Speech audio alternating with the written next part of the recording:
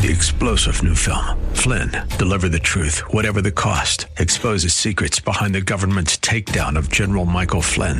Flynn knew what the intel world had been up to. He ordered the first audit of the use of contractors. This set off alarm bells. He told the truth. He was the most dangerous person for Donald Trump to hire. They had to get rid of Flynn. Flynn, deliver the truth, whatever the cost. Available now. Watch it today. Go to salemnow.com. salemnow.com. It is not in a man that walks to direct his own steps. Lord, you are sovereign over everything, over the lowly and the prideful, over the poor and the rich, over the governors and the masses. You are sovereign over nations. You are sovereign over peoples. You are sovereign over all things. Things we call happenstance. Things we call mistakes. Things we call blunder. You know how to put it all together and make good out of it. Even bring forth your glory out of it. Lord, we have come to see how you do that. We have come to understand how you do that. Open our eyes to see, our ears to hear, and give us faith to believe you. In Jesus' name, amen. Amen, amen, amen. A prophetic, purposeful, and productive life. A prophetic, purposeful, and productive life. That's what the Lord has been speaking to us. Our text, John 3, 1 to 12, Romans 8, 26 to 31. John 3, 1 to 12, Romans 8, 26 to 31. The key verse that I would like you to go with, I want to encourage you to know this, even if you cannot say it, by heart. At least you will have a sense of it, an understanding of it, and you will even be able to render it. Romans 8:28. Romans 8:28. It says, and we know that all things work together for good to those who love God, to those who are the called according to his purpose. Amen. Hallelujah. The thing is that things don't just work out. God causes things. God is the one that causes things. So when we read these, we need to understand that it's not that things just work out. Things will work out. No. If things will work out the way God wants them to work out, it will be God that will put them together, that will work them out. Now, whether it is, an ugly thing, a bad thing, a mistake, a poor decision, don't worry, God is able to put it all together and make it good at the end. In fact, you look back and wonder, was it meant to be like that? Amen. Have you ever thought about how God will use or will appoint or will choose Solomon to be the king of Israel and to be the wisest man ever lived? And this is Solomon that came out of Bathsheba, a relationship, an adulterous relationship that David had with her. How would God do that? And you look back and, maybe it was meant to be. No, it's not that it was meant to be. Amen. God will put it so well together and you say, wow, maybe it was meant to be. No, your stupidity was not meant to be. Your sin was not meant to be. Your mistake was not meant to be. But God is able to put it all together, even if it was meant to be. Amen. A prophetic, purposeful, productive life is proposed by God, proceeds from God, and progresses in God towards the purpose of God. A prophetic, purposeful, and productive life is proposed by God, proceeds from God, and progresses in God towards the purpose of God. Now, you don't have to be a prophet to live a prophetic life. A prophetic life is the one that proceeds from God, programmed and propelled by him for his own purpose and praise. Let me say that again, and we're going to hear that over and over. A prophetic life proceeds from God, is programmed by God, is propelled by him for his own purpose and praise. Amen. Proceeds from God, programmed and propelled by him for his own purpose and praise. Again, you don't have to be a prophet to live a prophetic life.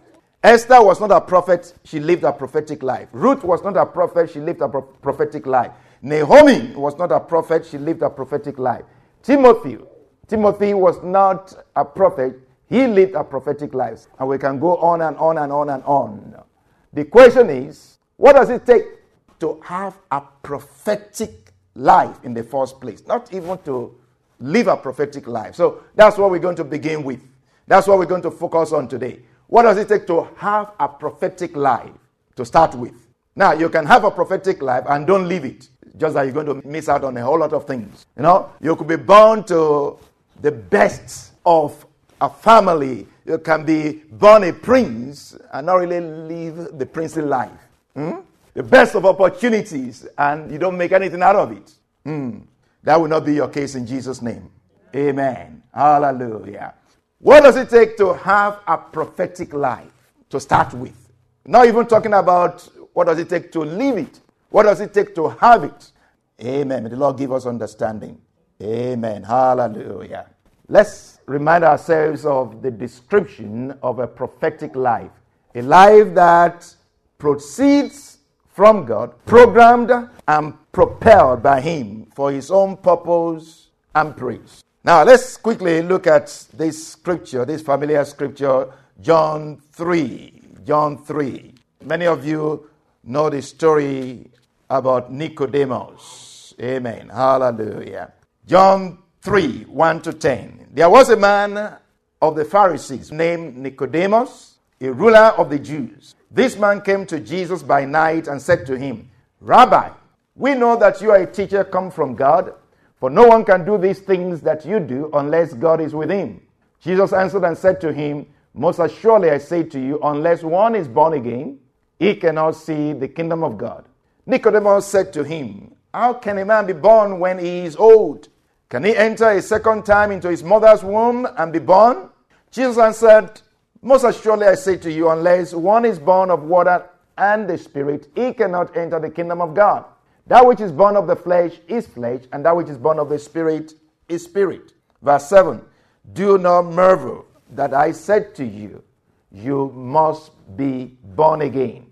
Verse 8, The wind blows where it wishes, and you hear the sound of it, but cannot tell where it comes from and where it goes. So is everyone who is born of the Spirit. Nicodemus answered and said to him, How can these things be? How can these things be? Verse 10, Jesus answered and said to him, Are you the teacher of Israel and do not know these things? Amen. Hallelujah.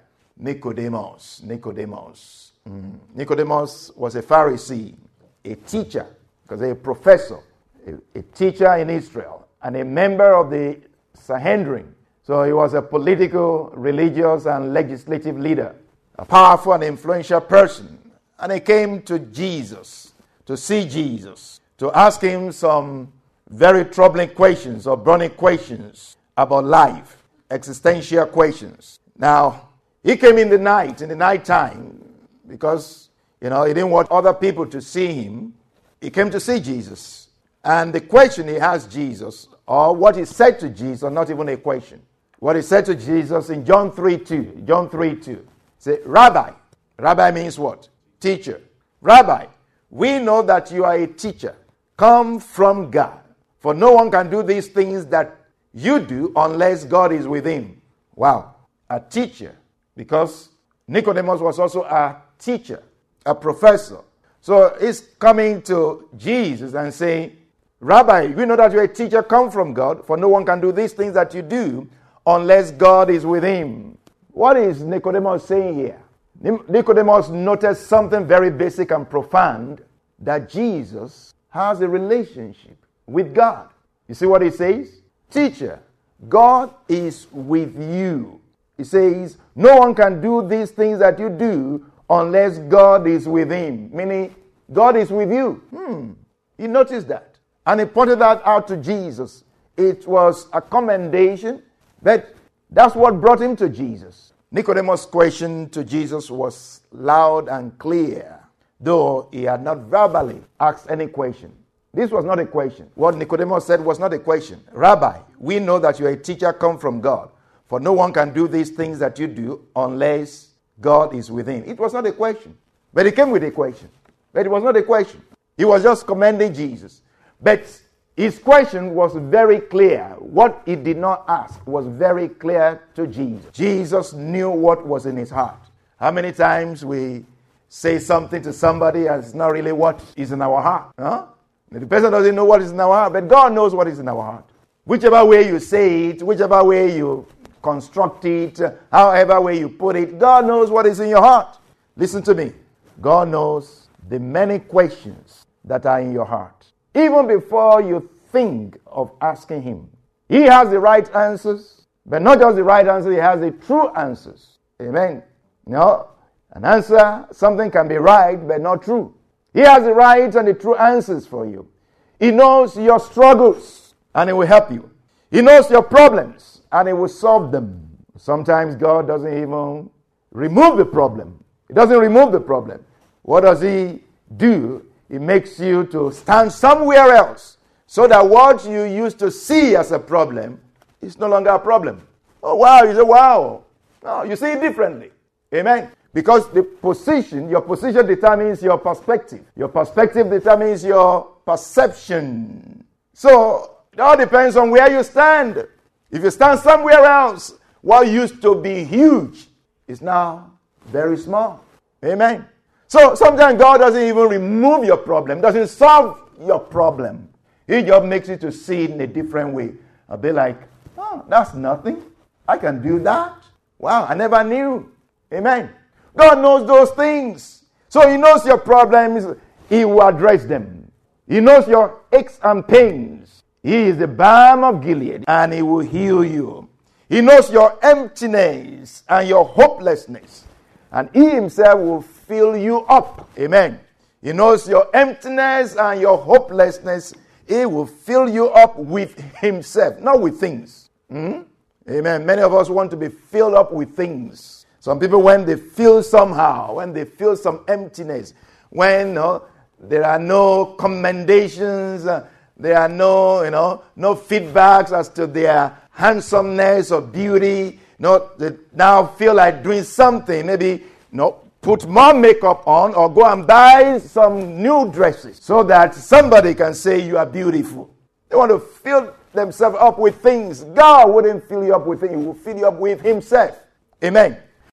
3-star General Michael J. Flynn, head of the Pentagon Intelligence Agency, knew all the government's dirty secrets. He was one of the most respected generals in the military. Flynn knew what the intel world had been up to. He understood its funding. He ordered the first audit of the use of contractors. This set off alarm bells.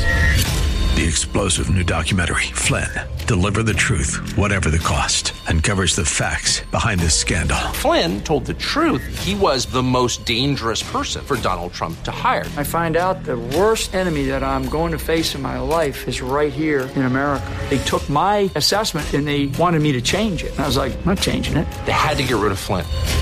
With in-depth interviews, archival footage, and never-before-seen personal records of the man behind the headlines. I just felt like I was drowning. Flynn, Deliver the Truth, Whatever the Cost. Available now. Watch it today. Go to salemnow.com. salemnow.com.